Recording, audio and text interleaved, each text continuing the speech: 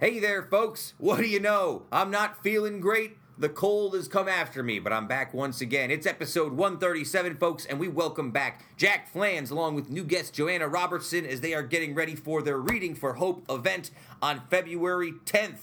Also this week, I've given Heather the day off because of my sickness, so I'm joined by my emotional support animal, Justin Parkinson, and of course, Kevin Sullivan, as we fight through another week of this show, including the Super Bowl results, UFC in Utica, the Winter Olympics 2018, history lessons, Slenderman, the end of HQ, and your chances of being an NBA star, all that and much more. Episode 137, folks. We are happy that you're here.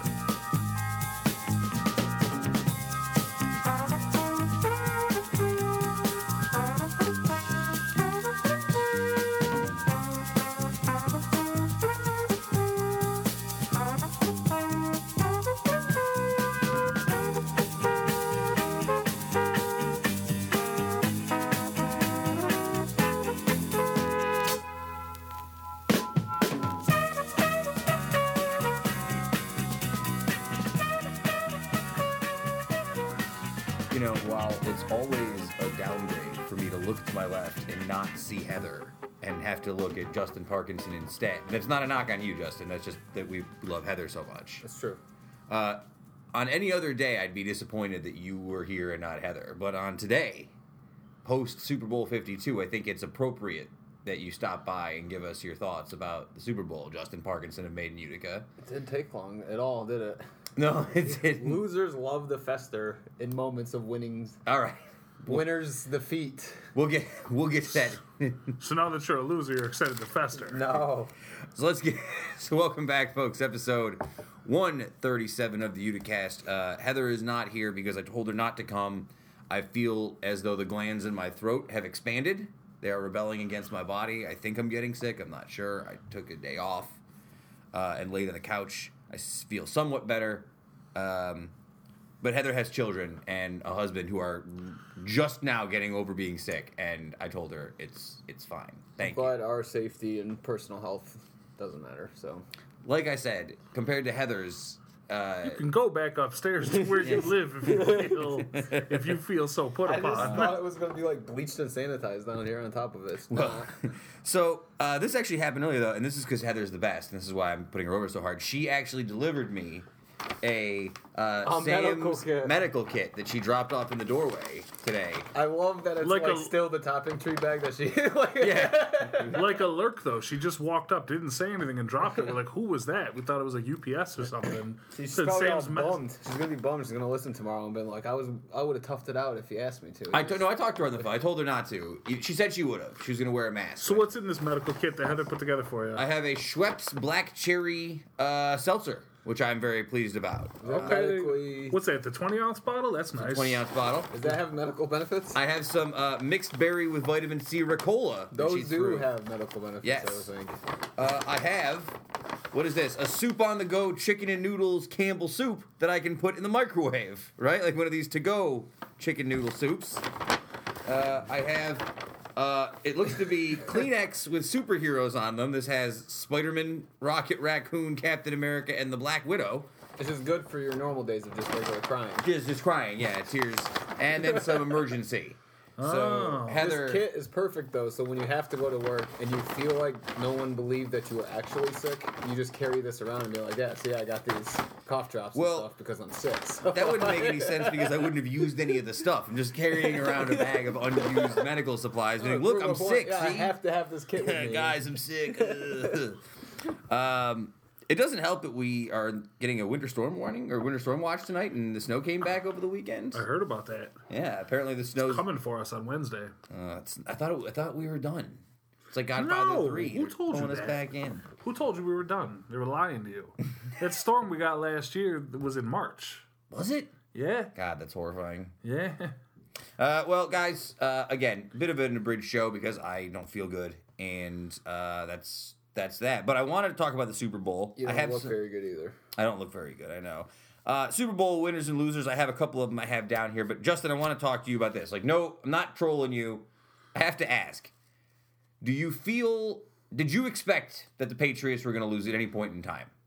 I wasn't surprised. I'll think that they were going to win because I'm a fan, but like Sure. I'm not surprised at all that they lost. Like I was talking to my one friend Tracy, big Eagles fan, and when you look at the narrative of backup quarterback going against the league MVP, who's also the defending Super Bowl champions, that happened before once. That was Tom Brady against Kurt Warner. You know what I mean? Like these things aren't impossible. They happen. It's a football game. You know what I mean? Like the Patriots were very capable of losing. They didn't play Butler. Cook's got his head like knocked into like spaghetti.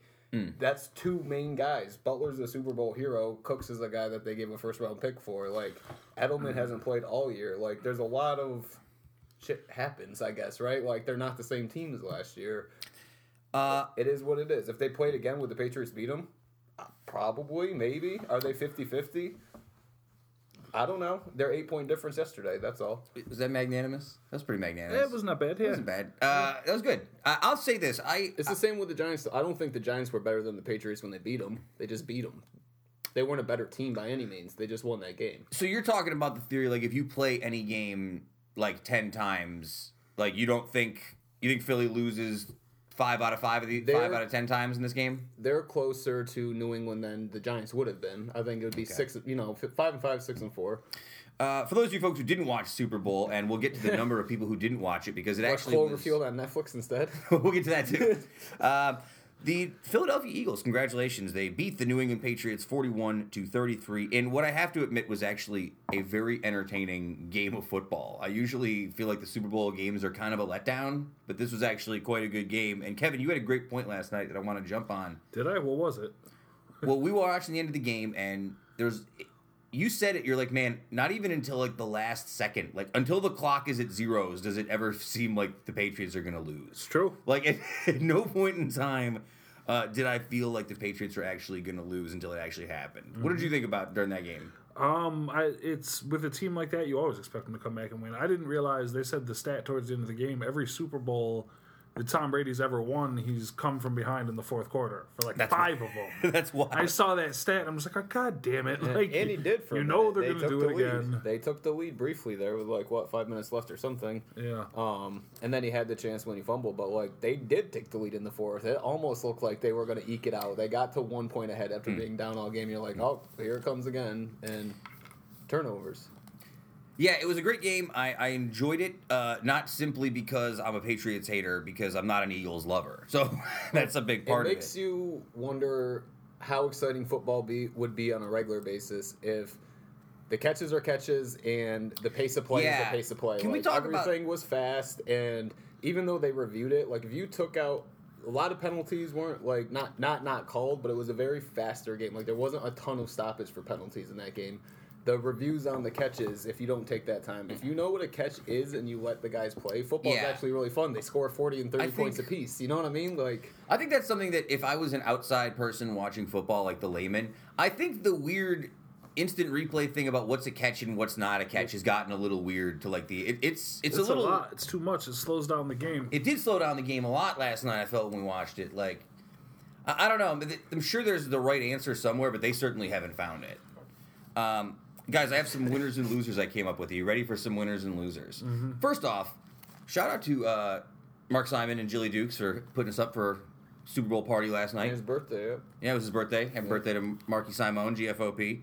My number one winner at the Super Bowl party last night, Totino's Pizza Rolls. There was a lot of food at this party last night, bordering on too much delicious food. Yeah. And somehow the thing that got the most play was those damn Totino's Pizza Rolls, even to the point that Jilly Dukes, our GFOE from Made in Utica, did a thing that reminded me of a 90s commercial where she walked into the room and goes, "Do you guys want me to make some more Totinos?" And I said, wow, this was amazing. Thank you so much, Pizza Rolls and Jilly Dukes, for the Pizza Rolls. That was my big winner. My personal winner off the food spread would have to be those smoked chicken wings. Yeah. Smoked meats was on my list. With like the honey garlic, the whatever that sauce was. Those were amazing. It was like a soy wasabi or some weird Ferris concoction, but yeah.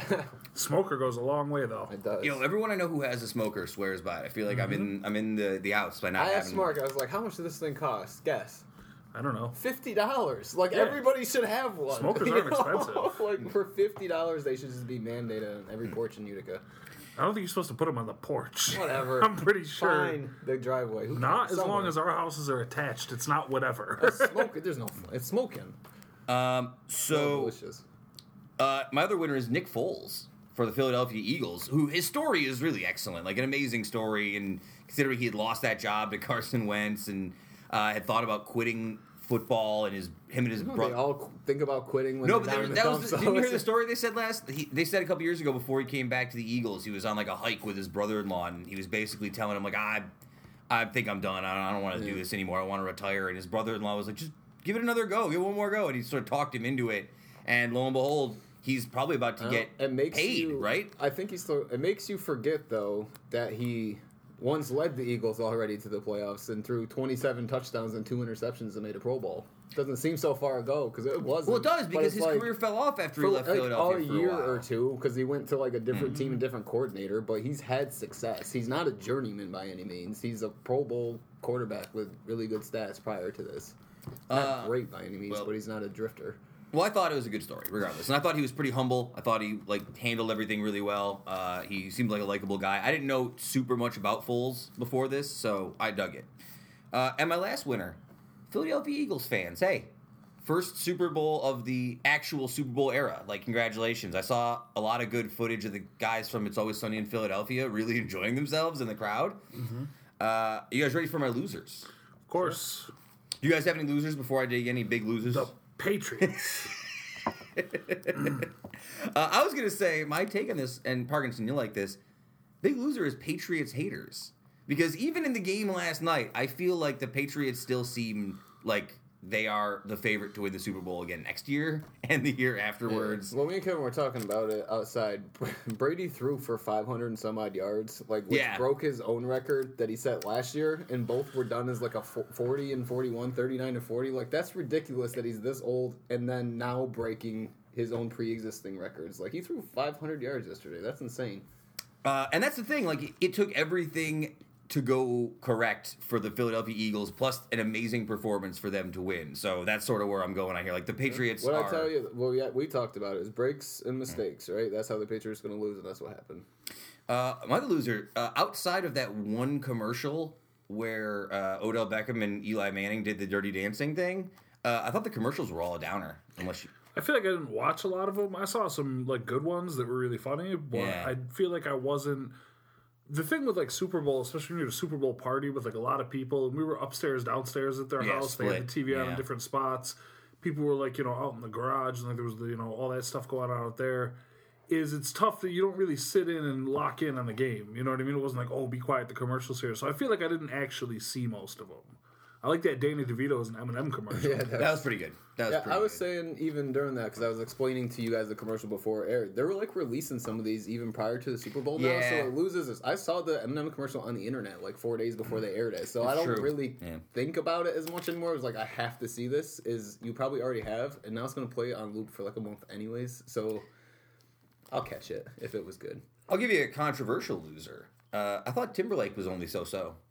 Like, outside of the... Halftime shows are tough, man. I don't know why anyone takes that gig. Obviously for the exposure, but the sound and the timing, like, all that's got to be so difficult to get right with just the limited amount of time they have. It's a giant stadium, and you're, like, flopping a whole performance around in, like, 30 minutes. It can't be easy. I think that took a hit, again, from being in a group of people as well, like being surrounded by people, having conversations, eating sort of distracted. Someone did say his mic was, like, up and down. Like, there was some weird audio level discrepancies. But, like, again, you're on a football field that just played football. I think the problem was it started pretty strong, and a lot of it was really good. But towards the end, he leaned on, like, new songs.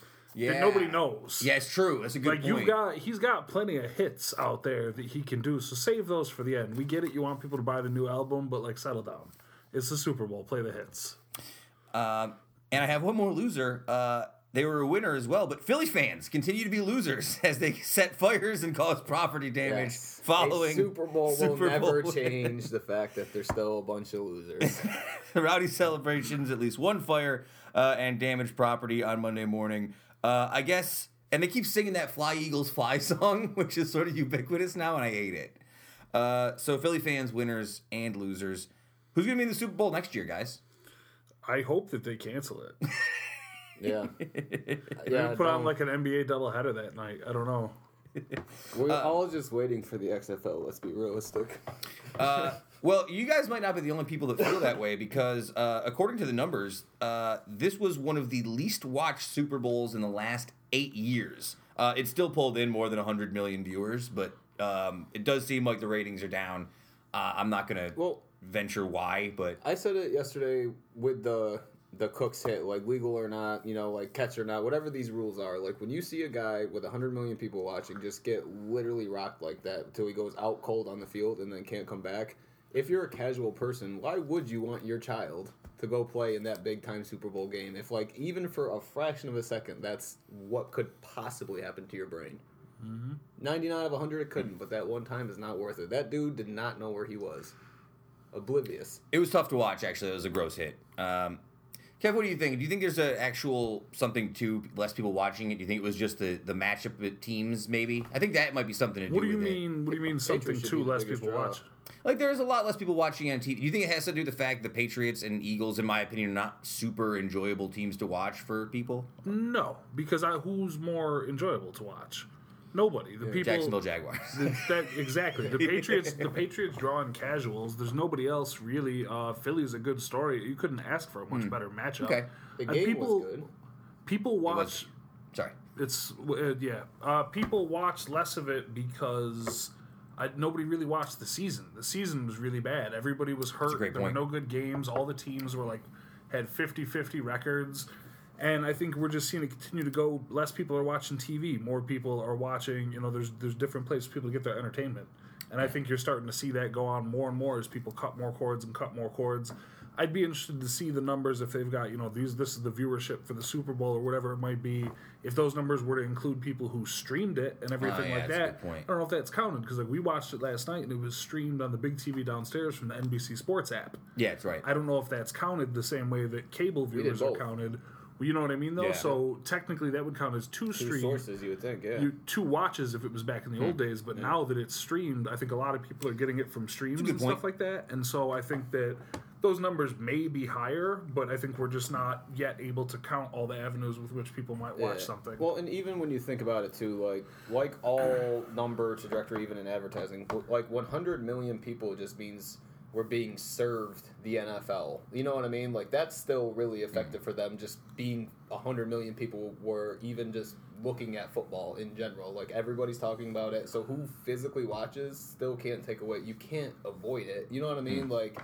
Even if you're not into football, you know who won, you know how they won. Someone at work was talking about it. It's still mega. It's still a big fabric. And I just don't think the numbers are that important in terms of who is watching, because it's still one of the most talked about things every freaking Sunday, even leading up to the week during the season. Everybody talks about it. It helps to have a monopoly on the day of the week. We've stated it all the time. Yeah. And again, even though it was down from 8 years, it'll probably still go down to be the highest watched television event of the year, regardless. Even though it's missing. Yeah. Yeah, it's good to be number one, even if you're just 100 million people. Gee, shucks. So I got two more sports stories before we close out this first section. This one's about Utica. This came out on Saturday. The UFC has announced that it will have an event set for Utica on June 1st. It's going to be a UFC Fight Night, which is basically their TV show, right? Their basic cable TV show, I want to say. I know we have a lot of friends who are into the UFC. So with that in mind, Justin, we're going to play a game. Kev, I think you'll like this game. It's called How Much Will It Cost? How much money would it cost you, Justin, to enter into a 3-round UFC competition of someone in your weight class? If we put up the money. $2,000? How many rounds is it? 3 rounds. 3 rounds? 2,000? Would you do it for 2,000? Do I get to train? Oh yeah, we'll train you. Are you funding my training? All I'm supplying your training. Kevin and I will be training you. You will be doing the training. You're doing the training. In that case, we're gonna have to double it because I'm gonna have to seek help and get it. I don't know, $3 to $5 grand for a night's worth of work, even if you get your ass kicked, is a pretty good take. $5 grand. $5 grand? I don't know, 3 to 5. Yeah, it depends. Kev, what about you? What would it take? You do for $5 grand? 3 round, 3 round. No, not enough for 5. Money. No, probably we'd have to be at 10 to start the conversation, I would say, and even still, Also, you're talking about people in weight class. Weight class. So, like, for you little guys, you get to fight, Scrap like around for a little little bit, squirrely, yeah. scrappy guys. I've got to fight like Brock Lesnar I'll sit in and like a submission bunch of holds like for 20 6'7" like monster dudes. So that's a horse of an entirely different color. running Boys. for his life until he good gets in the point. core of that cage. It's over. Probably yeah, at least 10,000. I would have to say it would have to be like. Because, a couple thousand, $5,000 would be nice, certainly. I mean, it'd be $5,000 more than you have, but, like, also, we'd have to start at 10. Am I fighting a scrub, or am I fighting, like, George St. Pierre? That's a whole different... Am I fighting publicly? Yeah, I assume so. Yeah, at the fight night, right? It's more it's more expensive to get me to fight publicly as well than to go 3 rounds, like, Are sparring. you guaranteed the money no matter the outcome? Oh, yeah. I do a lot of things for that. So 5,000, you're saying? Yeah, it would be a bunch of shenanigans. People wouldn't be happy they had to pay it to me. But You want to start? We should start a GoFundMe. You find details to what. Start a GoFundMe to get Matt Hamill to come down and just whoop Parkinson's ass. You heard it here first, folks. $5,000. Matt Hamill versus Justin Parkinson, June 1st at Utica Fight Night for the UFC. My money's on Hamill's Parkinson. washed up, I heard. Anyways, I could take them. We will accept fight coin for those. Yeah, coins, yes. coins.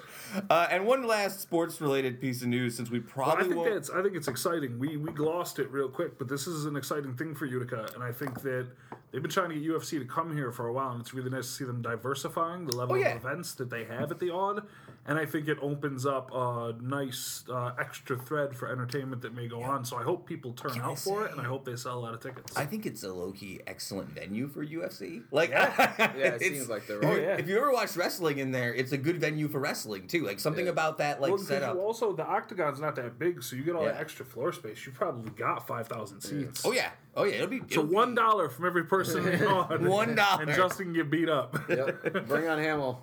It should be exciting. I'm not a huge UFC fan in general. I might want to go just for the experience, though, right? Like, I wouldn't pay for it. I would go if someone gave me a ticket. Well, that's with everything. That's you with everything. Yeah. Well, I mean, I thought that's what you were going to say. You know how what, much actually, would it take? What's Like, the how much most did you a would ticket- pay to go? That's what I thought you were going to ask me. No, that's an interesting question. If it's going to be a televised show, not that makes that much of a difference. They'll probably charge more if it's going to be on television, right? The same way that, like... Yeah.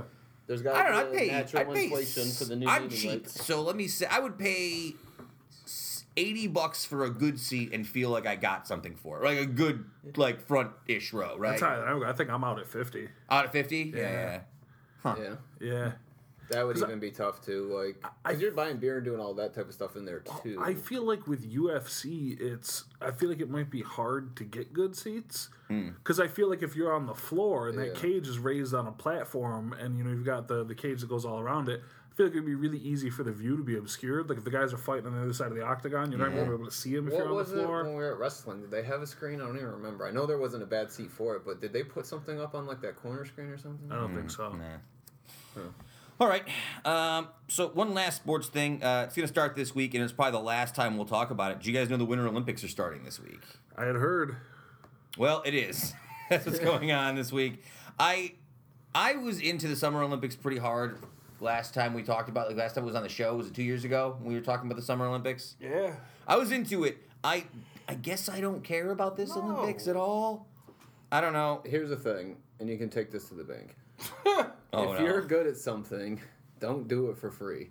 And the Olympics literally make no sense to me because you're a world-class athlete who's better at something than the majority of people in the world, and you're just voluntarily going over there to do it for nothing. Well, yeah, because if nobody's going to pay you, what are you going to do? You can be as good as you want at the luge or whatever, but nobody's paying you for it. I would go start my own league. No, because you would I be dumb. join the XFL and You would get be paid. dumb and lose all your money. What you got to do is go over there, get your profile up so you can get sponsorship money.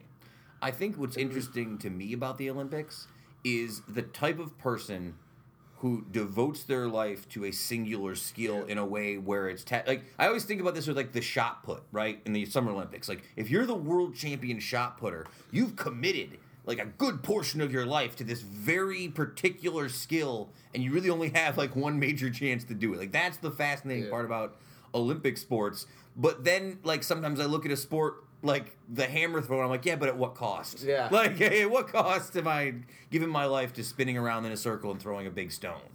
All right. The games that are good, too, are the ones that are, like, complementary to other Like, you think, like, competing, being a boxing champion in the Olympics can get you into some more outlets, say, mixed martial arts or wrestling or some... You can stretch those at weightlifting, stuff like that, strongman competitions. Like, I guess those are the...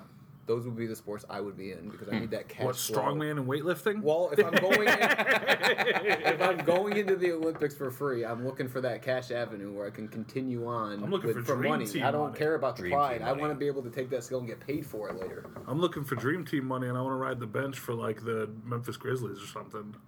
I would like to be really good Dream at... Team 7. You know who I'd like to be in the Olympics? I'd like to be the guy who, like, won an Olympic medal in some fringe sport, like, sorry, Mark, something like fencing, Yeah, right? target shooting or right? something. Or something, whatever. So that every time they have that event, I'm the go-to announcer guy. They're like, and coming back for his 5th straight Olympics, the gold medalist in the we- 1988. You get 2 paychecks every 4 years. Yeah, Did we but not- I'm the king of the airsoft rifle. Like, That's what oh, I'm he's saying. like Did we the. not discuss that? Like, if we started today, how long would it take to get you in the Olympics in for, like- an air rifle like competition? Oh, for like a fringe. Forever. He can't Forever. see. Yeah, I can't see. well, I'm I lying, guess yeah. you're a He's got bad no example. vision. Any Wait, person, My though. vision is trash. All Within right. 4 years, could you make a world Olympian and just shooting an air rifle? You have to. So wait, if you had to be a master Olympian at anything at the Winter Olympics, would you pick? What's the one Something that I'd want. and you flip on the skis? Oh, the big air competition. That'd be me. Big air skier? Vert is that Slalom is not pretty. vert. Vert. Vert, It's it is something different. Whatever. not vert. It's not the Something X along those Games. lines. I would like. What's the one where you take off all your clothes and you jump in the cold water? I don't Is that- think that's anything. That's the purple. Isn't that? What Is the that like? hell are you talking about? Isn't that the thing that people do? They jump in the cold water and they stay in there. Yeah, that's no, not in like an Olympic sport. What's the one where you ski? That's like a polar plunge or something. They do that for like cancer. What's the charities. one where you pour the water over your head? The cold Oh, water. the ice bucket challenge. That one. I would do that one. That's the one I would do in the Olympics. I feel like I'd be good at that. That would be killer. Just a 32 country ice bucket challenge. Yeah, I think that's I would. I feel like your move is to be a hockey guy. I can't ice skate.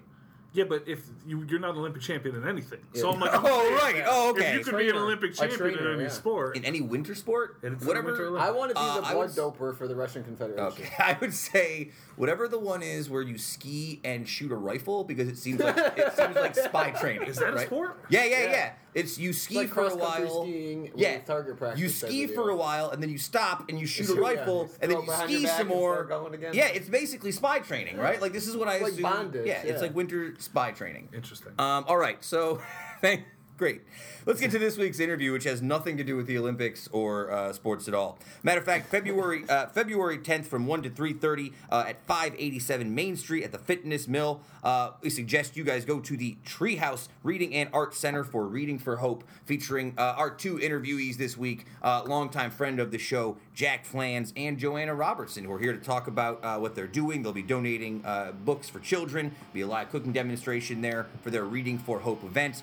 So let's go to our interview with Jack Pflanz and Joanna Robertson. We will be back in just a moment.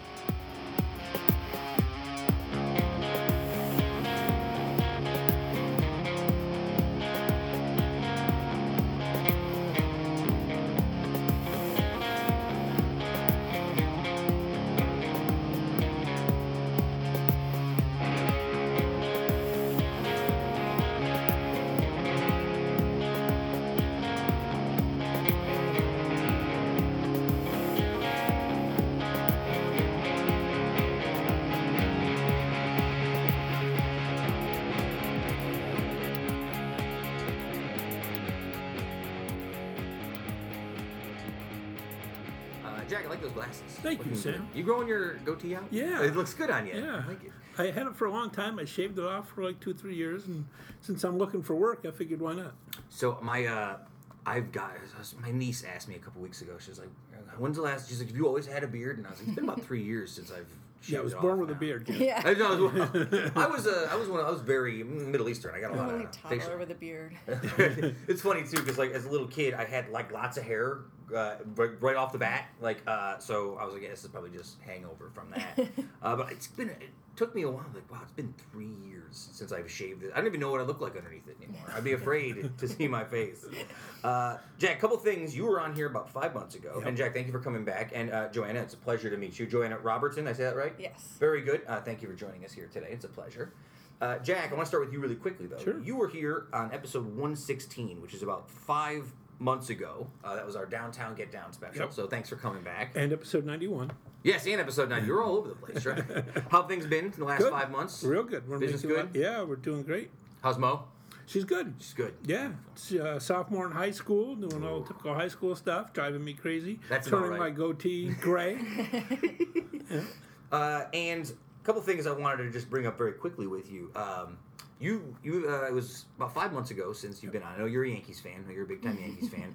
We haven't talked since the Giancarlo Stanton trade. Are you very excited for Giancarlo Stanton to be a member of the Yankees? You know, I've been a Yankee fan for a long time, and I've seen him come and I've seen him go.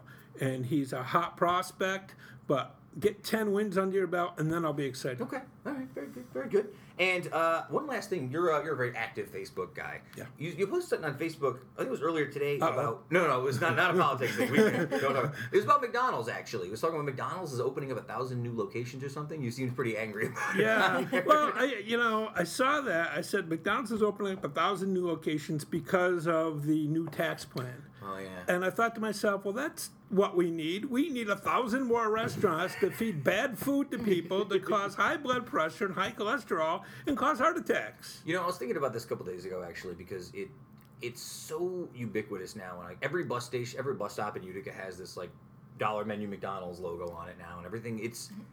I understand why they're marketing to like $1, $2 meals because people are like poor and broke now.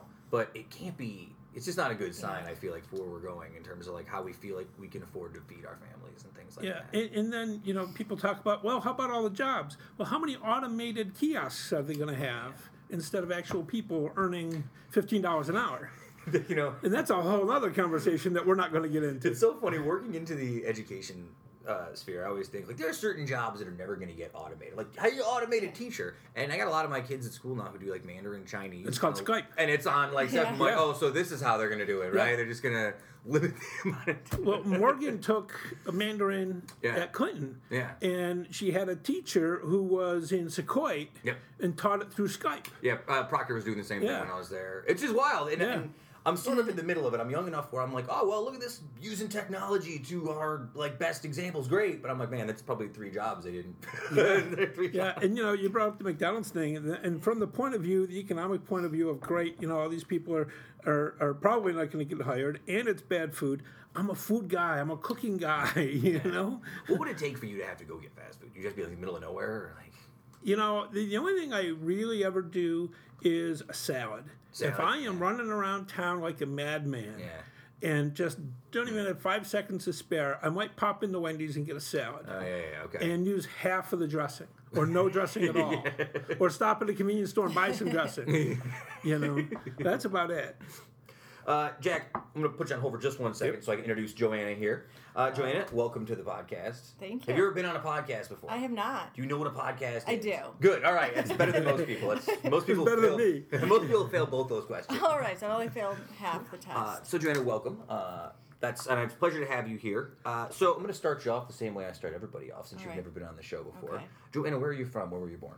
I was born in Syracuse. Syracuse, very nice. So I lived there most of my life.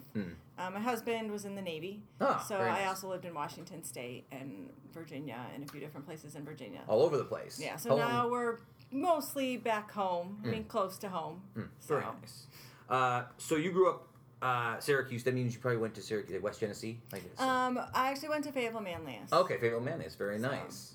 What did you like what was it like growing up in Syracuse? We always ask people, because I'm a Proctor guy growing up, so I always force people to talk about the process of growing up for you guys. What was that sort of high school experience like? Well, I was a music dork. Very nice. So a musical theater or musical instruments? Musical instruments. I play the cello. Wonderful. So, I mean, not even a band geek. It's even worse than that. I play An string orchestra geek. instruments. So that was what I did when I was growing up. I played instruments and I hung out with the other people who played instruments and,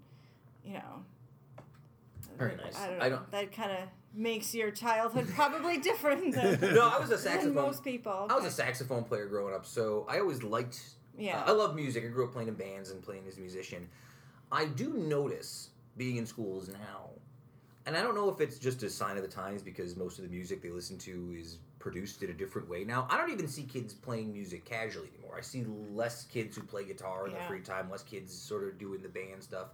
Again, I wonder if it's just a sign of the times. I still see people playing viola and violin, it seems like. So there's still a market for that, but it seems like kids are less connected to music now than we were growing up. And that's sad to me because whenever, the kids that I do know who are in music, I will tell them, whenever they need to know where to be, I'm like, your people are your music people. Like, that's how I always found my people. When I got to college, I would be in orchestra, and that's, where I made connections. So it's one of the things I give to my kids. I tell them all the time. I said, if you're concerned about, like, high school, when you get up from, the middle school to the high school, one of the nice things about high school is there are people who like the things you like. And if you just are open about what you like and what you like to do, and you're not too concerned about, the appearances of whatever, the optics, just go do what you like to do, and you'll find people who are like you and agree with you and have the same beliefs and the same values, and that's Go do your thing, and there's other people doing that thing. It's so big. There's so many people there. There's obviously going to be somebody who buys into the same things that you do, and that sort of helps them feel a little bit better. Proctor can be daunting in big high schools, especially Syracuse. Probably a big jump to male manliness. Well, we weren't too big, but when I see the size of Proctor, that's a lot of kids all in one place, and I was a short one. Well, I say that like I'm not short anymore. But, when I was a freshman in high school, there were people who were like almost twice as tall as me walking around the halls. And now I can't imagine if there's that many people. Like, I'm almost 5'10", and there's a lot of middle school, high school kids who are taller than me still. I think that's just... Again, I don't even... That's why I work with little kids, because I'm still taller than most of them. My mom growing up, my mom was a first grade teacher, and that's what she did like for 45 years in the Utica school system. That's all she did. And I remember one time going into her classroom where she's like, listen, I got to go make some copies. Can you just watch the kids for me? I said, yeah, no problem. And I turn around and every first grade kid has their hand up, every single one of them. And I go, oh, hey, all right. Okay, what do you need, pal? He's like, can you rip this paper out of this book for me? I'm like, sure, no problem. Like, it's one of those tearaway. And I immediately ripped right through the page and a half, and I was like, oh, God, all right, you know what? Just hold on to that thought. Matter of fact, everyone put your hands down. And wait till my mom. Little kids, I did better with high school and middle school because the little kids, I feel like my sarcasm and my sense of humor does not, it just goes right over their head. They got nothing. They need someone more earnest. and see, I couldn't work with little kids because they'd be smarter than I am. That's a problem for me, too. Like, that's a problem when it gets to high school. They're like, you help me with this math? I'm like, no. Yeah. No, I cannot. I can talk about history with you. Let's talk about the wars. Come on. Yeah. Morgan's doing geometry, and I Geometry is the only one of the... Because I gave up after... Not gave up. I was politely asked to stop coming back. Like, you've done enough. You can stop now. Thank you. Please stop helping. Geometry is the only one that I can still help with, but most of the kids seem to know it, so I'm never like, anyone need geometry help? They're like, no. I'm like, all right, fine. I'm useless in here. Damn.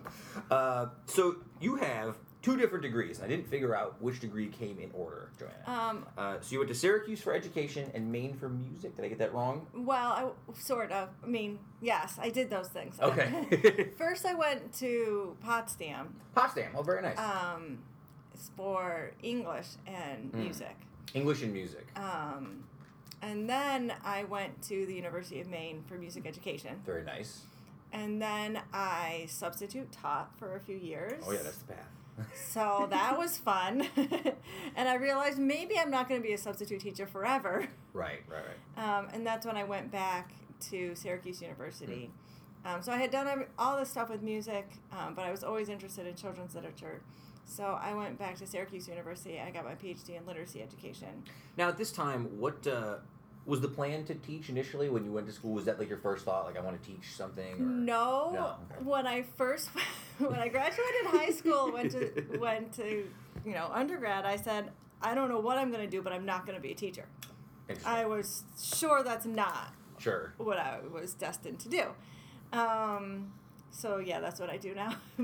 But I think I really was I'm doing what I was supposed to be doing. I just didn't know it at the time. I think there was a point in time for me when I definitely wanted to be a teacher. Because my parents, grew up. Yeah. My parents were teachers. My mom, I liked that my mom was a teacher. She would walk around, the grocery stores as a kid, and people would stop her and say, oh my God, you're Mrs. Van Malone, oh my God, you know what I mean? So, that was always nice. It felt like my mom was someone who... famous, yeah. Well, not famous, but she's good. She helps people. She leaves an impact in their lives. I thought it was cool.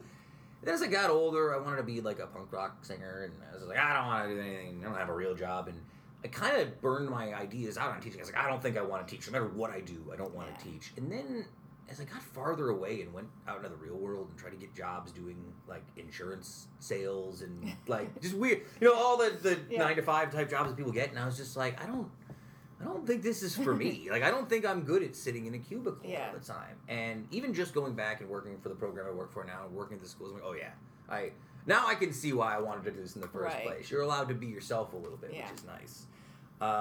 Now, before we get into bring you guys back together, I just want to talk quickly about Treehouse Reading Art Center in general. When did you're the owner? Is that the title you're calling yourself? Yes. Did you make that title up yourself? That's always important. I guess so, yeah. All my titles I made them up myself. Host, producer, whatever. Yeah. So when did you open this, and what was the ethos behind it? We opened in last March, so we're almost a year old. Congratulations.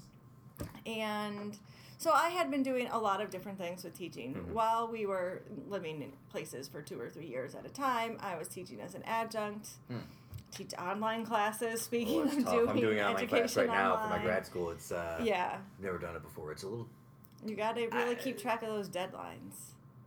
It's disconnecting. I don't want to say I don't like it, because I do like the course. It's all like ancient civilizations and ancient cities, which is right up my wheelhouse, anthropology stuff, but I don't know. It's weird when I can't banter with the people. Like, I can't like send him an email with like jokes and one-liners in them. And I try really hard to know my students, even though you only have email or what they're turning in online. And in education classes, you have the advantage of a lot of those assignments being things like, tell me about your favorite book. Tell me how, your experiences in school. So you get to know them a little bit through assignments, but it is hard for them to really know who you are, or know when you're kidding, or know when you're serious. So I was doing that. I was selling books through Usborne, but again, I was doing a lot of stuff where I wasn't seeing people. Right. So I'm trying to help people all over the country find the right book, but I've never seen you or met you, and I'm teaching kids and I can't see them, and I thought, this is not the best way to do what I do. But it's got to be an easier or more fulfilling platform to do this. Right. And I was already teaching music lessons and reading tutoring at my house, which meant I had to keep my house clean, and people are coming in and out. I know how that goes. Yeah. As we sit here in my house / studio. So, one day it just occurred to me, I'm like, hey, I should open a bookstore, because that's what I do. I do children's literature. I talk about books, and I can do my lessons there. I can do my reading tutoring there, but I can also offer other programs that I couldn't do in what I was doing in life. So that's wonderful. And Jack, I guess I can bring you guys back in here now. You guys have this event. It's February 10th from 1:30 to 3:30 p.m. At the Treehouse Reading and Art Center, and that's in the Fitness Mill building on the 3rd floor. That's 587 Main Street, if you're the person like me who has to type it directly into Google Maps, because I can't remember how to get anywhere. First, I got to ask this. How did you guys come together on this project? What brought you guys together? Did you guys know each other before this, or is this just sort of kismet?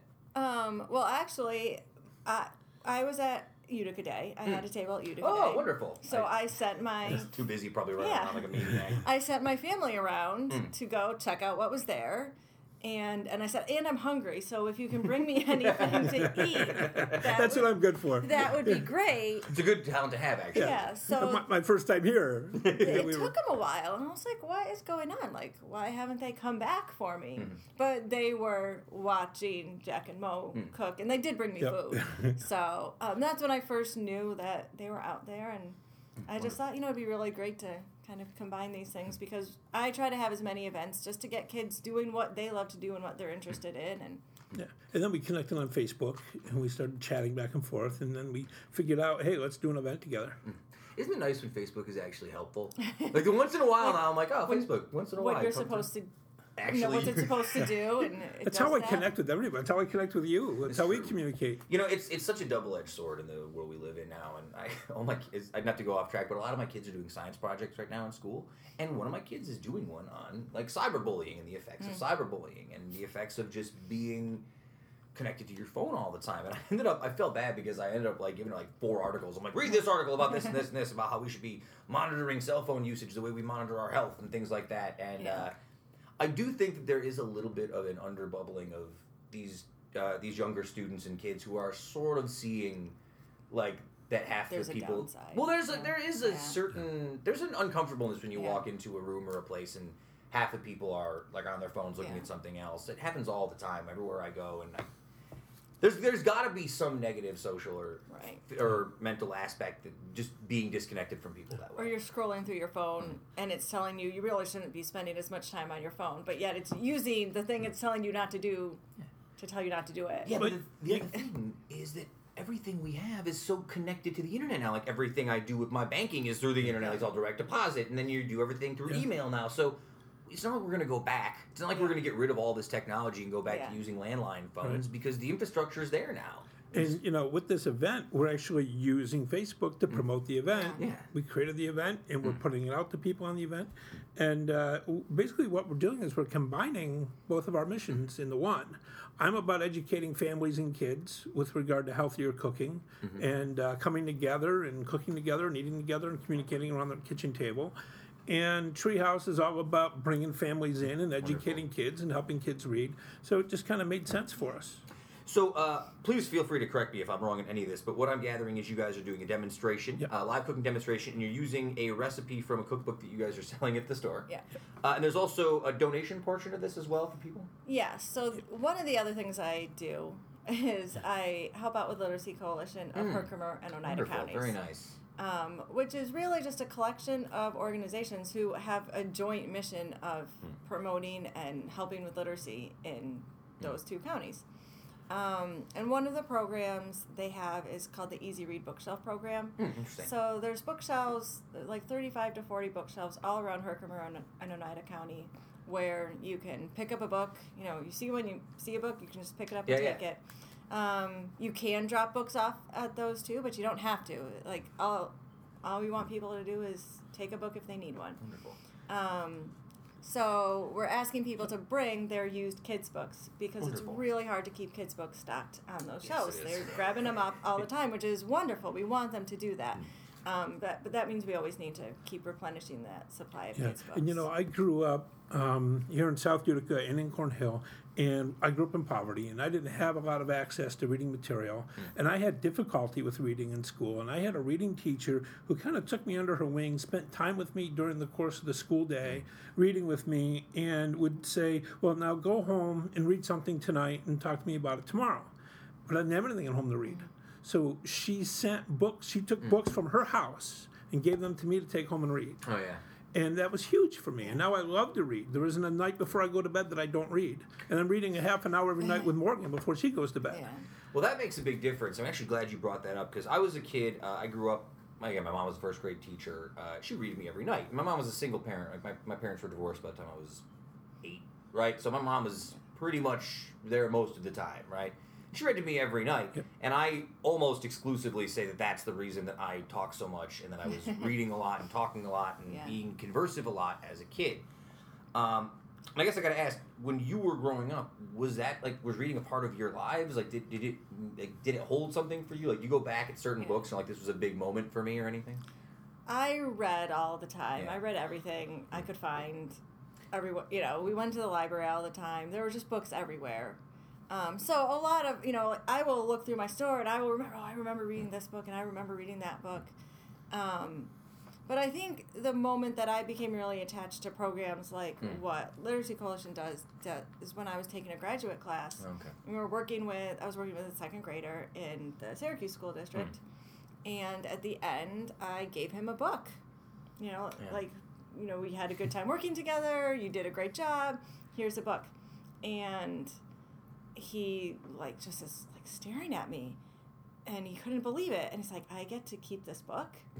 And I was like, "Well, yeah, that's for you." And it was the first book that he was going to have. And Wonderful. I just at that moment, I'm like, I just had always had books around. That was just part of my life. So to think there's all of these kids that they don't have that book, and so. And with me, it's kind of the opposite. I grew up with a parent who was illiterate. My dad didn't know how to read. He lived 79 years without being able to read a book, a magazine, or a newspaper. He was an 8th grade dropout. But he was one of the wisest people I've ever known. and he could he was a master mechanic, and he could rebuild the transmission blindfolded without looking at a repair manual. And he drove for 65 years without being able to. He knew the shape of the signs. And back then, you didn't have to be able to read the test. Somebody could read the test to you. And he never had an accident, and he never got a ticket. Tell me how many people who can read have that kind of a driving record. I'm an excellent reader, and I'm a terrible driver. horrendous driver. And, You can't read that speed limit sign. I don't know why. And we came up with coping mechanisms for him. So he knew his alphabet, and he could copy anything. He had wonderful handwriting. And so we came up with a chart of dollar numbers that equated to words for dollars and cents. And if he wanted to pay a bill, he would just find the dollar amount on the chart, scroll down, see how to write it out. And he made it out of his own bills. And he lived for 79 years without being able to read. But he couldn't read to his children. He couldn't read a newspaper with his wife.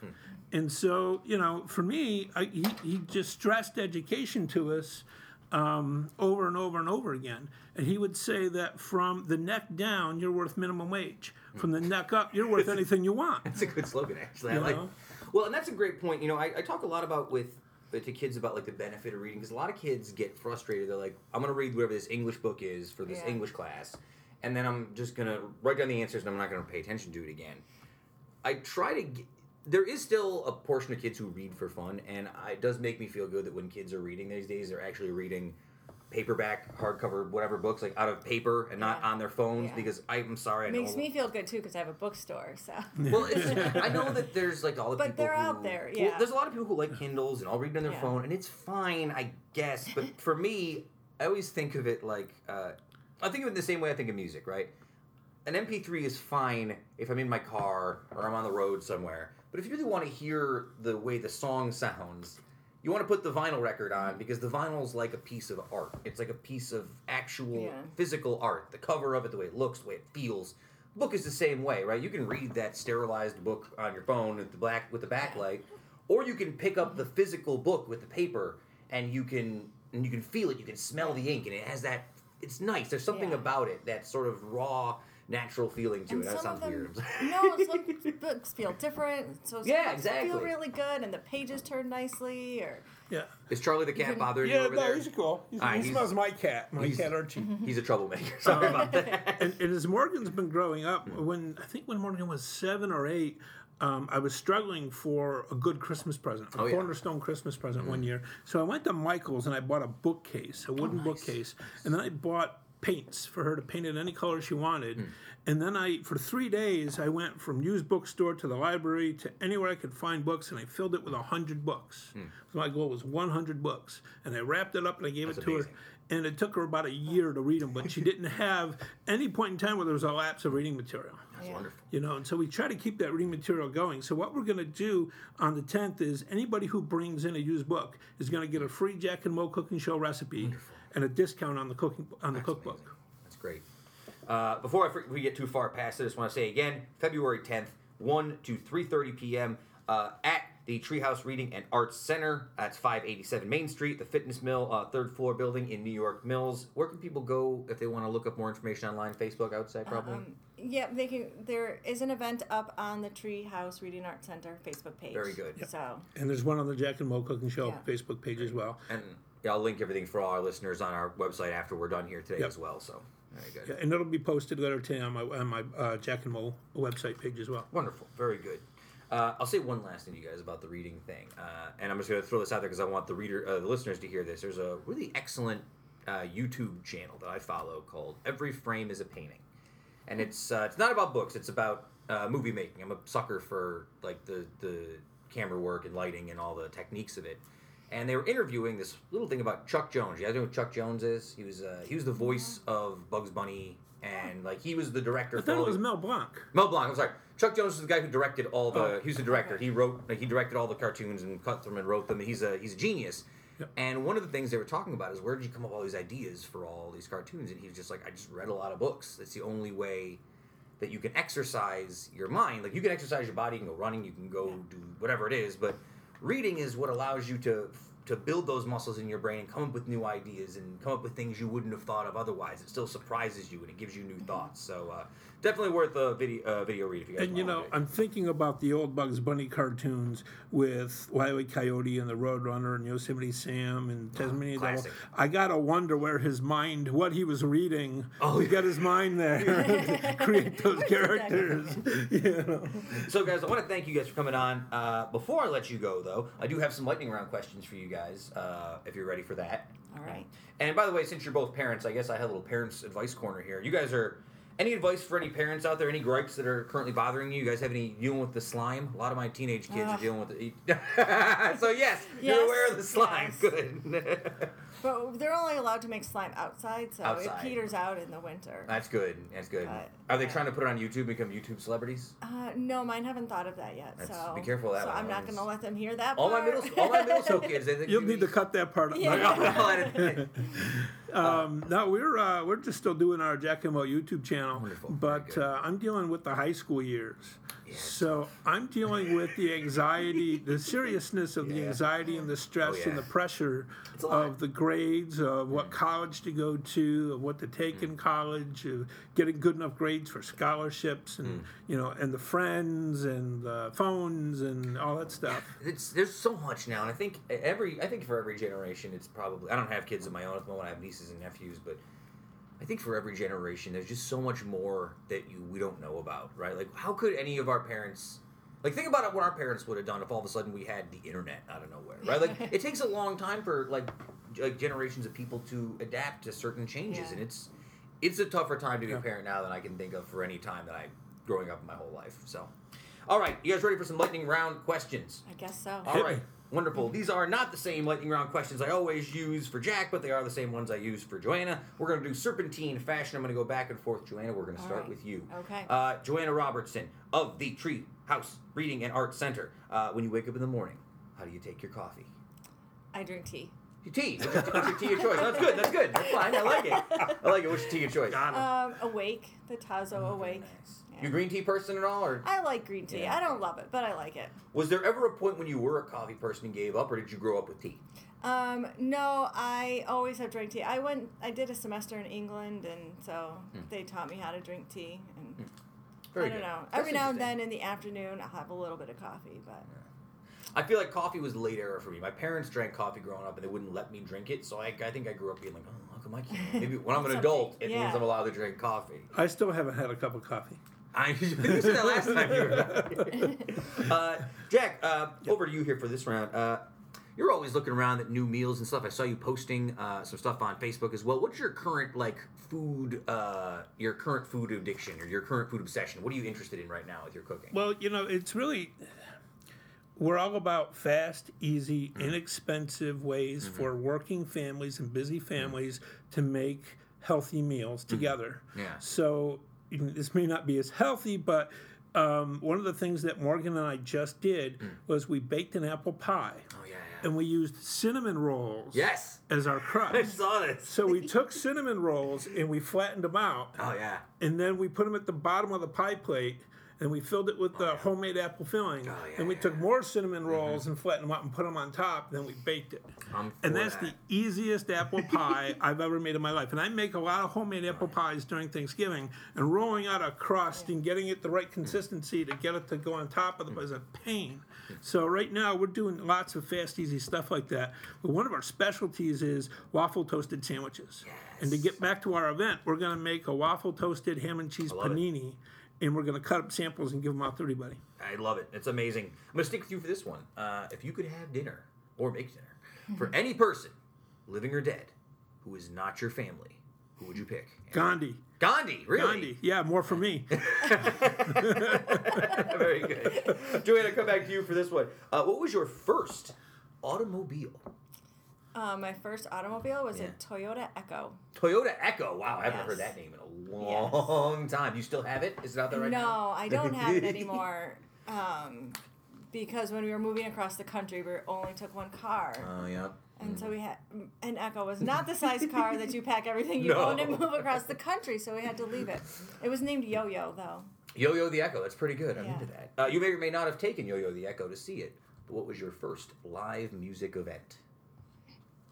Well, because I'm a music geek, it was probably a symphony concert, a Syracuse symphony concert. No, there's nothing wrong with that, for sure. That is not very exciting. Jack, give me one book, album, movie, or television show you are currently reading, listening to, or watching. The most recent movie I've watched, which is my favorite movie of all time, is Forrest Gump. I love Forrest Gump, man. That's a great movie. Because I'm a sucker for the underdog. Oh, yeah. You know, and I love inspirational stories. And I've been told I resemble Forrest. No, I'm kidding.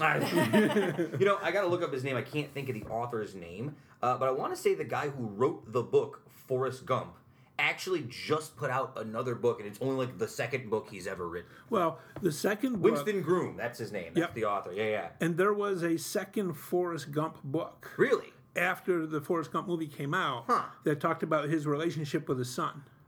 Yeah, Gump & Co. from 19... Interesting. Very interesting. See? Yeah, I like it. Forrest Gump. All right, Jack, Joanna, again, February 10th, 1 to 3:30 p.m., 587 Main Street Fitness Mill at the Treehouse Reading and Art Center. I will link everything, Facebook and Instagram, all that good stuff. Jack, I want to thank you for coming back. Thank you, sir. It's a pleasure to meet Thank you. you. Folks, we will be back to the show in just a moment.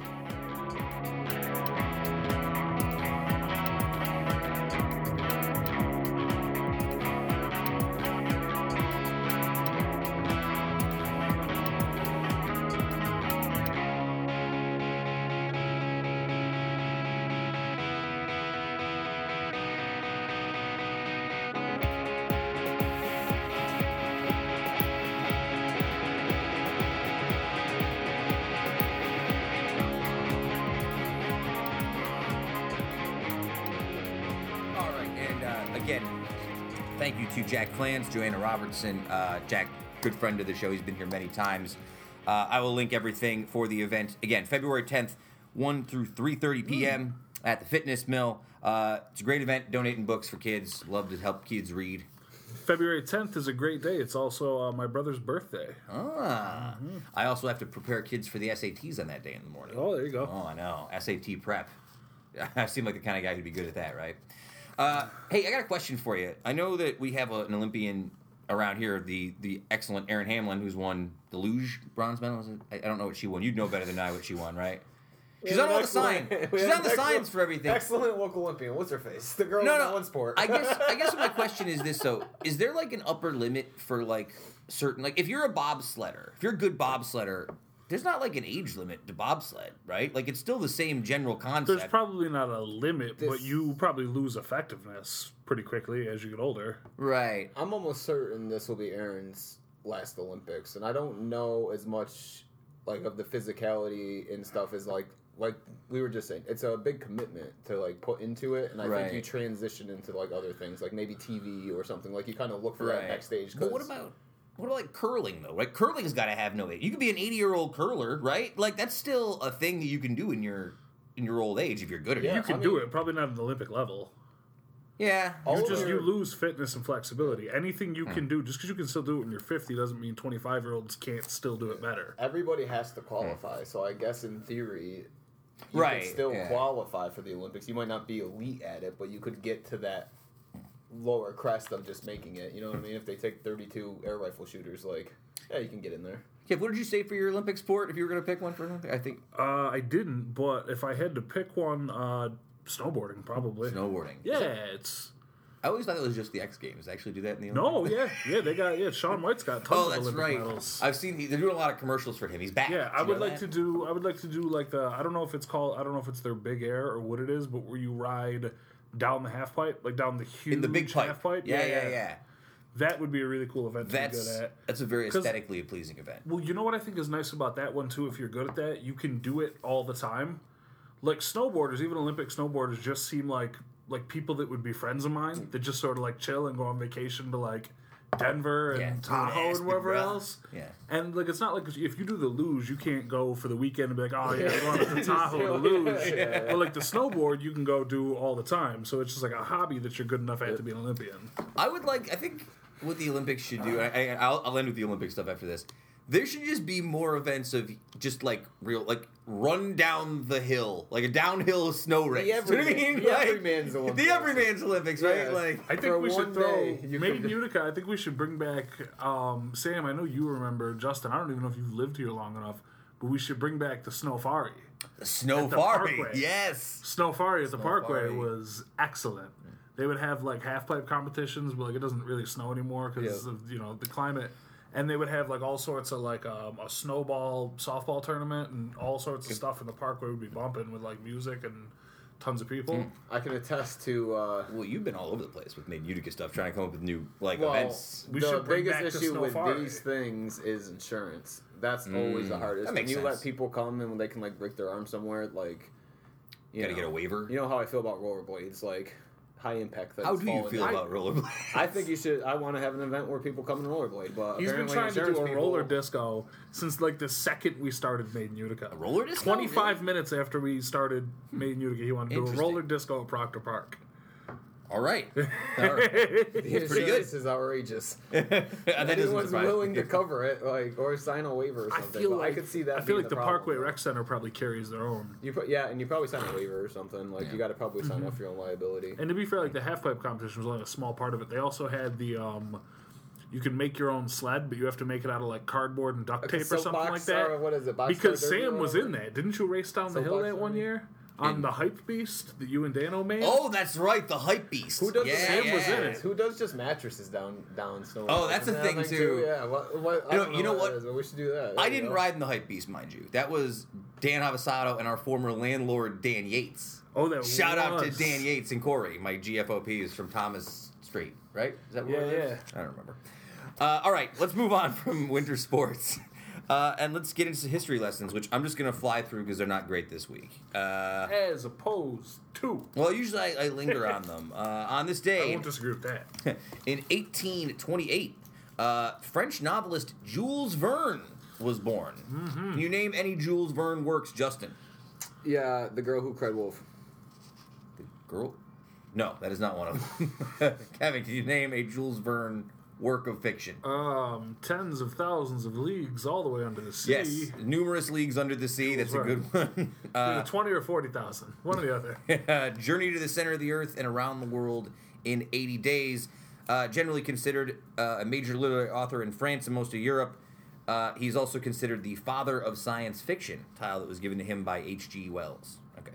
All right. On this day in 1891, the Dalton Gang commits its first crime, a train robbery in Elia, California. I only got excited for this one because we've been watching Deadwood again, and it makes me think about like what a weird time it must have been, like in the late 1800s, to live in America when just wild stuff could happen at any turn, right? Yeah. Not that wild stuff doesn't happen now. No, Mind- comparatively, though, wild stuff does not happen. It's a lot harder to do it these days. You can't just go rob like a subway. You could, but you got to be like really good at it. Back in the day, you could probably just hop a train. Like, what are the cops gonna come? You know what I mean? You and Never- I, No, everybody on the train who's got guns is going to kill That's you. true. That's fair. That's fair. you and I watched Gonna it. get bumped. You got to be willing to kill first, I guess. Then I don't think. Have you ever seen Deadwood before made you watch the first I've episode? seen, yeah, we were talking about it just briefly. Like, I've never gotten into it, but I've seen it, and it's one of those things that continue to come up. And the reason why I keep seeing it is because I want to keep going because every list I look at keeps saying to watch it. I just tail off, so I'm not the deepest into it, but it keeps showing up on like great lists. Like these are the shows you gotta binge. One of the things that's great about that show is the world building and the way it like builds this whole environment that you enjoy. And one of the things I really think is fascinating about that time is the idea that there was still unsolicited, developed land that you could just go build on, right? Like it's just a different. Like you could. I don't even think that would work now, right? I know. Even if there was land, you couldn't just go build on it. So there's No. you'd be doing something wrong, right? I love like Native American and like westward expansion stuff. So like even just the concept of Deadwood, like in that lawless territory, which is kind of nation territory, but they're just living there because they want to. Like that whole dynamic of living your life like that is like within your own town of like chaos. There's also just these people outside that don't want you there. So like, what's that like every single day to wake up and just wonder who's gonna slaughter you first? You know.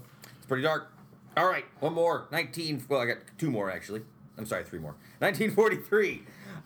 This one I just thought was funny. On this day, Benito Mussolini fired his son-in-law for what he thought was incompetence. Just saying, it's happened before.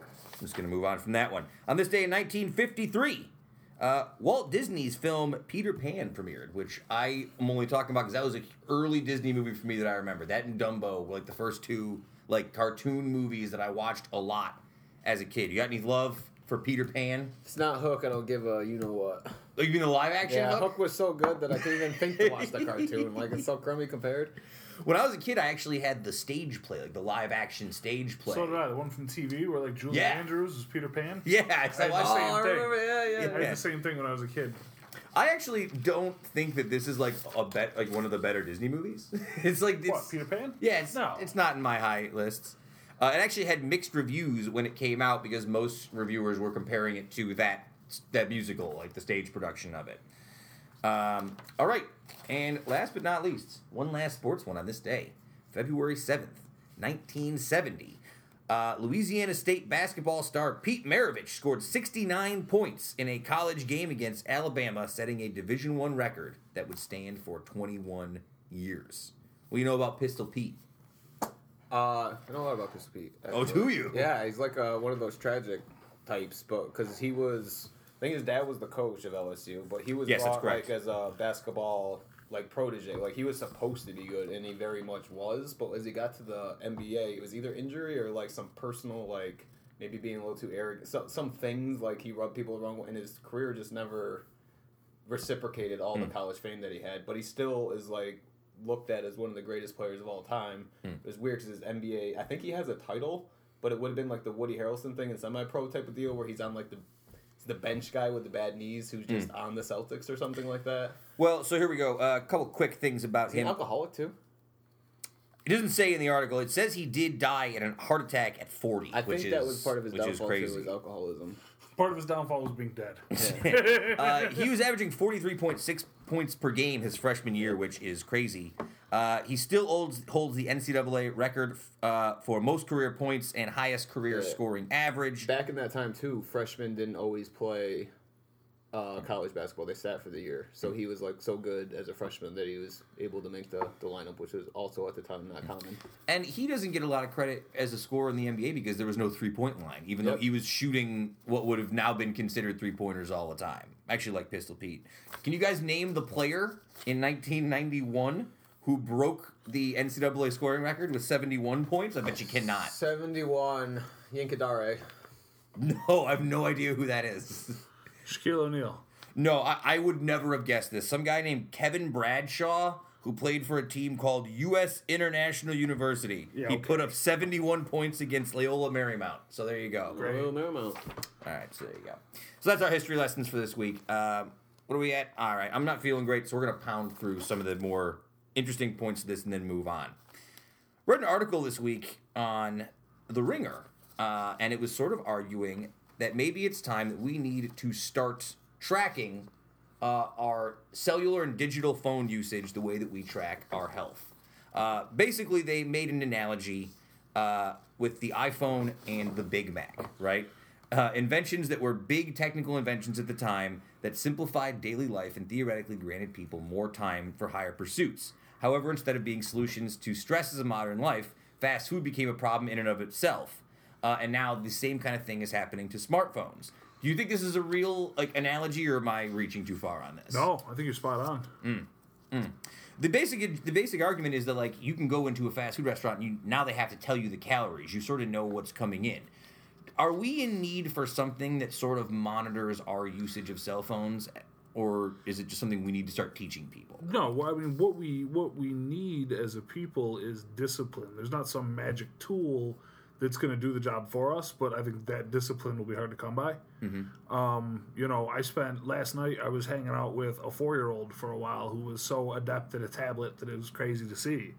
It's not going away, you know what I mean? It's only getting worse. People are getting it earlier.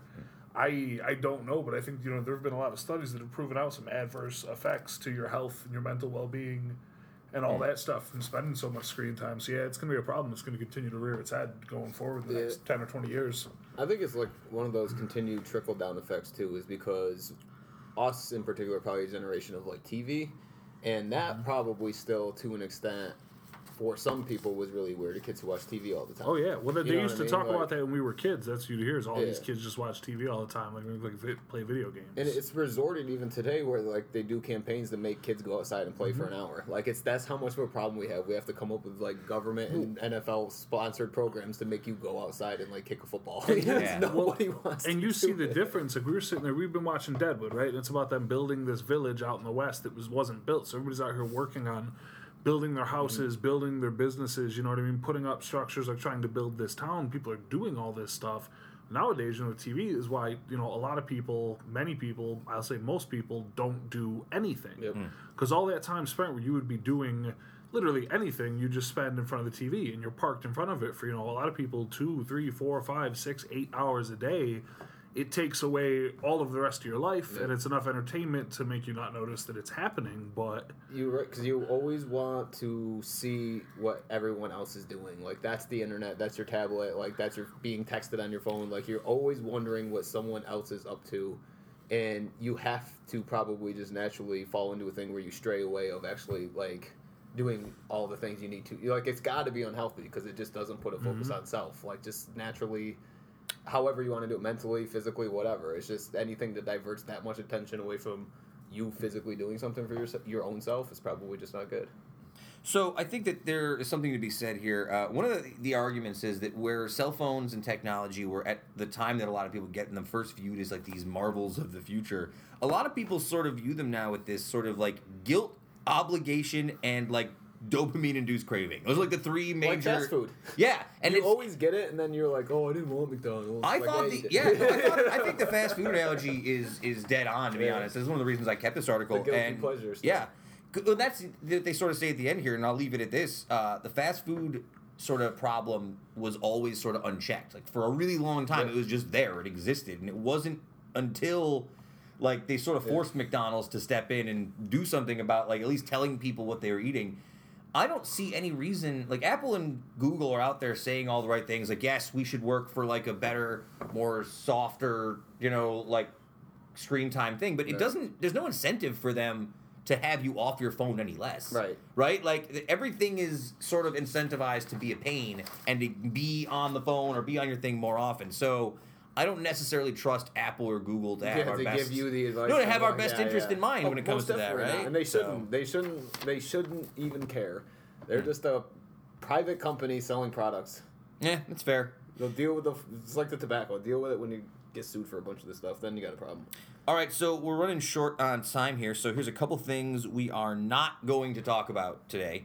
We're not going to talk about either the Slenderman movie or the Slenderman murders. The girls got... Tom, did you see anything about the Slenderman murders? Yeah, The teens got 40. The teen got they're 40 convicted years recently. Is it good or bad for the Slenderman movie? Wisconsin or something? Minnesota. Minnesota, Is it good or bad for the Slenderman movie that the Slenderman trial is concluding right beforehand? it's great for them. Great for the movie. It's kind of... Is it weird that they're releasing it like they wouldn't wait a little bit long? Like in a different time... Yeah, nah, wait for what? I'm just saying, like, in a different time, like, if they made a movie about, like, a school shooting, and a school shooting happened, they wouldn't release the movie right afterwards, right? They'd probably push it back a few months. If it was about the specific thing, yeah. I guess. If it was about the specific shooting, yeah. They coincide true crime stuff like that all the time. That's true. That's a good point. You see, God forbid, Law and Order, any episode, just even that 30 Law and minute Order, Law and Order's rerun show. pretty brutal for a show you see on regular television. I never really noticed it until, like, just last couple of years, seeing it casually. We are not going to talk about the woman on the United Airlines flight who was denied an emotional support peacock because a lot of other people have covered this story. Do you have any thoughts about a lady bringing a peacock onto the airplane? It's the thing we saw on Saturday Night Live. They already hit it better than I could ever put it up. Is like that's what everybody wants, right? It's like a bird inside a closed space. Like that's what everyone's giant bird with 11-foot plumage, like just inside a closed. Like that's just why. I have to say, like, I definitely had a family member who lied to an airport to get their emergency support dog on the plane for no other reason they didn't want to put the dog underneath. People do it all the time. I also read something that was like some sort of like 40-60% rise in licenses put out for emotional support animals, Which, look, you want to get a bunch of dogs on the plane? I'm actually into it. I love dogs. I think that's great. But, like... No, I don't want to be on planes with dogs, and I got 2 of them. It's just, I don't like flying in general on top of that. They're not there for emotional support for me. What do you think the dog's going to do? Causing me not poop. Proper emotional support. It might poop. If I'm not a dog person, not if you took your dog out beforehand, your dog's like training. Not me specifically. A couple hours. What about all the people who aren't like into dogs, or if they have allergies? What if there's just other people? I fundamentally don't trust people that aren't into dogs. If you're not into dogs, I'm just saying, know, being on an airplane and then paying for a ticket and having to do the whole hassle of an airport. Like, if you're just I can see why having animals, even babies, people probably get pissed about babies. Oh, yeah. That's a completely People different, hate it. you know what I mean? But, like, animals is weird. I'm sure people are not thrilled. I'm not going to spend too much time talking about this, but I'm going to say right now, instead of our normal segment that I do, I'm done with this guy. I'm premiering a new one. It's called I'm Done With This app, and I deleted my HQ Trivia app a few weeks ago, and now I'm glad that I did. I saw a commercial for it yesterday on the Super Bowl that was stupid, and I did just find out that they are getting their next round of funding from venture capitalist billionaire Peter Thiel, who I hate because he got rid of Gawker. I'm done with HQ Trivia, and I'm starting to see more people deleting it, and it makes me happy. Any thoughts? Didn't this guy already create like another app too? Isn't this what he does too? Just develop apps and sell them off, or like?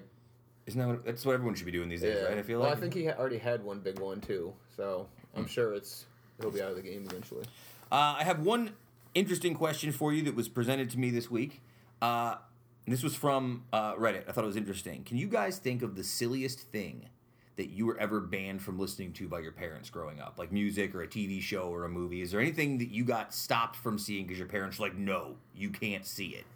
Because I have one of these and it's kind of weird. When I was super young, I remember my mom didn't want me to watch that show. You can't do that on television because she thought the slime was disgusting. When they were sliming people, she's like, "This is gross. I don't want you watching this show."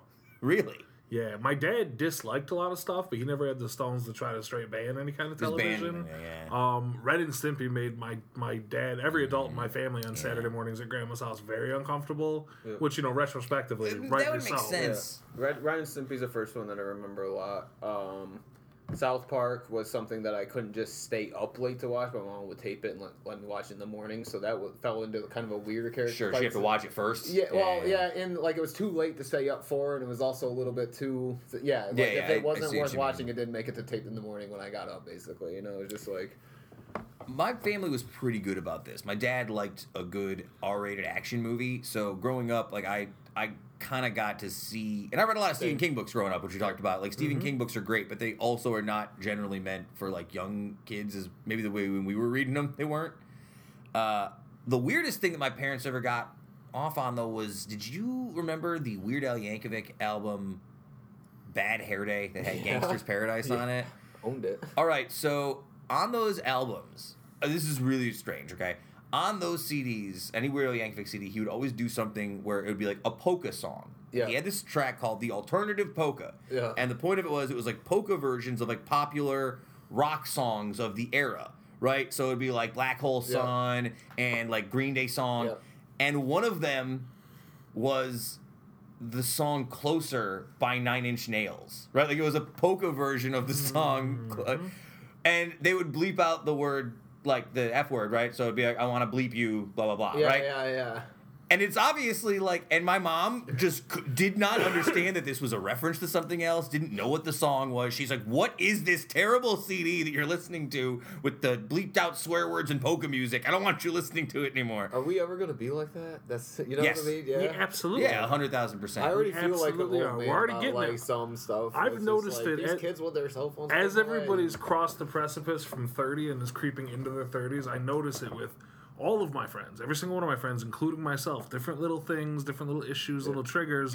People are starting to become cranky old men a little bit. Yeah, I got it's off funny. One it's day funny when the garbage men were not wearing shirts picking up the trash. I was like, don't you got a job? Just how you dress at your work? And back then I was like, who am I talking to this guy? Like, oh, he's got his shirt off picking up garbage, and I'm like angry about it. It's like, why is this guy just in this town with no shirt on picking up garbage? That happened to me. This all look like garbage. One day, a year or two ago, I was driving with a friend of ours, and we were like on the arterial or something, just hanging out. I don't remember where we were going, what we were doing, But this kid came cruising by in like a souped up Honda with a soup can exhaust, and he was like sort of weaving in around traffic and went around, us, and was like, going pretty fast on the thing. And our buddy, our friend who was driving, he was like, "That's crazy. That's so dangerous." He's like, "You know what? I'm going to call the police. And I stopped him for a minute. I go, "Look, he's driving dangerously, but you and me have been friends for a really, really long time. We got a lot of nerve calling the police on like young kids driving like maniacs." That's because the threshold, when we were right? young kids, we drove like maniacs. He's like, "Wow, I'm old." I'm like, "Yeah, man." I can't remember a job I would have wanted to have where I just didn't want to wear a shirt. You know what I mean? So, like, who am I to be You're mad at still that on guy? that. Yeah, that's what I'm saying. Why am I so mad at that guy? I'm an old man. Hey, now. you don't wear a shirt all summer. That's what I'm saying. I can't even. It's got to be an age thing. I don't even know what got into me. All right, and speaking of age thing, I got one little teacher's corner here for you. I have to do interviews with a lot of my students, and one of the common things that you need to ask in the interviews is, have you thought about what you'd like to do for a career as you get older? Can you guys guess either of the two most popular, what would you like to do for a career when you get older choices? YouTube star. YouTube star is number one. What else is there? It's just kind of Kyrie Irving.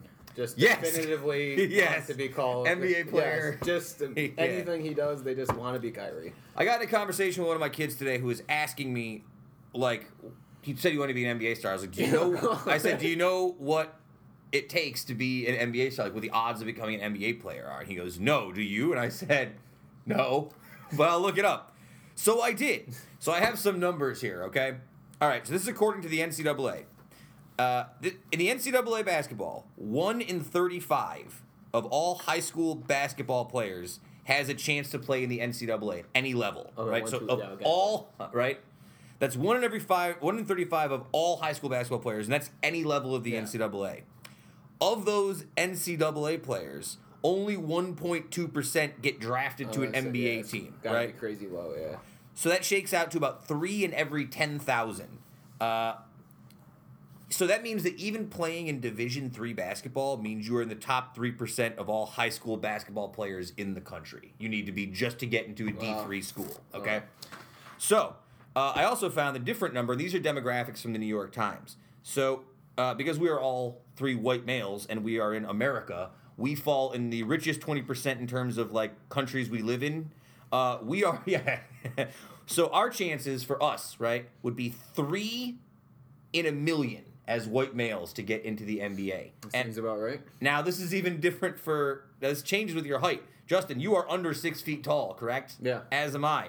Which means our probability, on top of that, is 1 in 1.2 million, or equivalent to you versus the entire population of the city of Dallas. Well, here's the fun fact. I declared for the NBA straight out of high school when I wrapped up my basketball season. I went undrafted. It wasn't as to the combine, but I just definitely declared. I told somebody I'm going straight to the NBA. I have no intentions of playing basketball in college. I am making myself available for the draft today.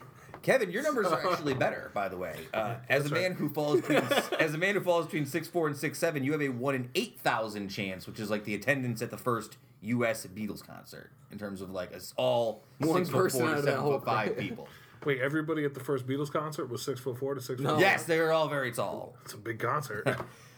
Just one of them was an NBA star player. Can you guess which one it was? Yeah. Who at that concert Ringo. It was the Ringo. NBA player? All right, so that's it. So listen, if you want to be an NBA player, that's fine, but come up with another job you might want to do just in case. Yeah, play in Europe too. That's even. Play in Europe. Just go somewhere All else besides. right. Justin, I didn't mention it earlier, but I should have. I wanted to mention at the beginning. You did an excellent, really, really wonderful redesign of the Uticast website over the last few weeks, and I really Yes. appreciate it. It looks Yes, great. I did. Yes, I did. Gotta start producing some more content to get on this website now, I think. Yeah. I Yes. think there's going to be some stuff. Yeah, we've been coming up with some more stuff. We have some content stuff we have ideas for. Yeah, it's straight to the point too, right? Like the whole point of it is to get to the episodes, listen to past episodes, search around, find it in case you missed anything, learn a little bit about the show, and then get in touch. Like it's really a basic thing. So like it's just one of those things. If you haven't listened to all the episodes or you want to catch up on them, they're all right there, easy to find. Like you'll be able to access them pretty quickly. So. Well, I appreciate the work you do for it. Sort of the underappreciated tech side that no one really gives as much credit to when they're listening to the show. So thank you again. I appreciate it. No problem. People just have to go visit it, and then they can even go. There's a media kit up there. They can start talking to you guys about some money. Yeah, you can donate me some money as well, too. Folks, thank you once again for joining us. Heather will be back next week. Heather, sorry I made you stay home. I'm glad you didn't have to get sick again. Thank you to Justin Parkinson. You can follow him or Made in Utica on Twitter at Made in Utica. You are not thanking anybody. And when I'm sick at all now, which I will be maybe tomorrow. All right. So I'm glad Heather. What are you going to call into work? I'm glad Heather's just fine. I'm going to get sick now. Yeah, call into work tomorrow. See what happens. I want to go eat some shrimp and see what happens. Kevin, you can follow Kevin_Kevin Sullivan. You can follow me at SF Doom or just follow the show at uticast.com. We are on Facebook, Instagram, SoundCloud, Twitter. We are now on Apple Podcast and Stitcher, so you can get us on iTunes, you can get us on Android devices, you can get us on madeinutica.com, of course, check it out. And of course, uticast.com for all current and back episodes. Sayonara Humanoids, keep it tight. Woodstock lives, and that's it. Good talk. I'm going to go take another nap. You just don't got it when you're sick. No, I don't. It's true. I think Justin has worms.